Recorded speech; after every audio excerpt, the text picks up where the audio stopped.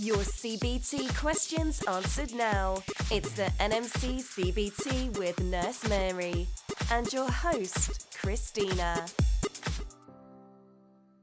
Are you an overseas or return to practice midwife who is struggling to find NMC CBT materials? Well, we're a team of midwife educators who specialise in the NMC CBT. We've built you an online video course, textbook and full mock exam to help you demystify the exam and pass it on your first attempt. All you have to do is 1. Register for the all-inclusive CBT video course package. 2. Receive your pre-course book in the post and video course online. And 3. Take your exam and pass it on the first attempt. Visit www.cbtvideocourse.com today. Happy studying and, as always, to your success. Hello and welcome back to another episode of NMC CBT Discussions with me, your host Christina, and our nurse Mary. Hi. Hi Mary, how are you doing today? I'm very well. How are you? Yeah, I'm good as well, thank you.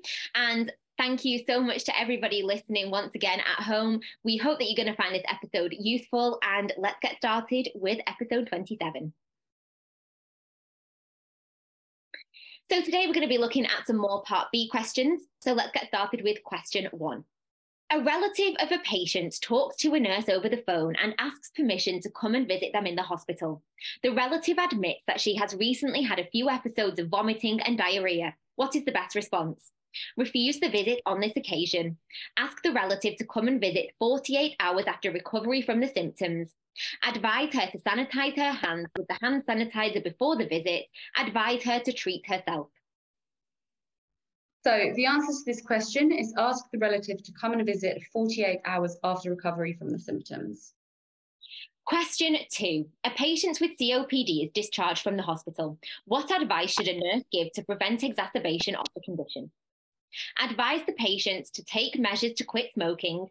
Advise the patient to do deep breathing exercises. Teach the patient pursed lip breathing. Advise the patient to maintain adequate hydration. So if the patient smokes, then to prevent exacerbation of COPD, you will need to advise the patient to take measures to quit smoking. Question 3. Initial signs of phlebitis include hot and tender skin, signs of shock, cold skin with cyanosed nail bed, bleeding.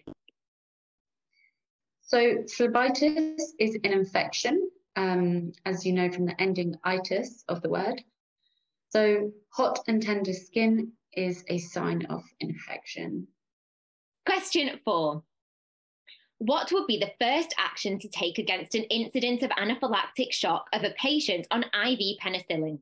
Stop the infusion immediately, call for help, make sure that the anaphylactic kit is available, and do not leave the patient alone. Reassure the patient and reduce the flow of the infusion. Assess the patient and check their vital signs immediately. Resuscitate the patient by doing CPR.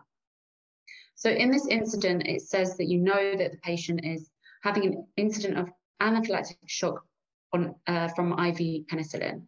So what you need to do is stop the infusion immediately, call for help, and make sure that the anaphylactic kit is available, and do not leave the patient alone. And the last question for today, then, question 5. A nurse assistant has been found verbally abusing an elderly patient. As a senior registered nurse, what would you do?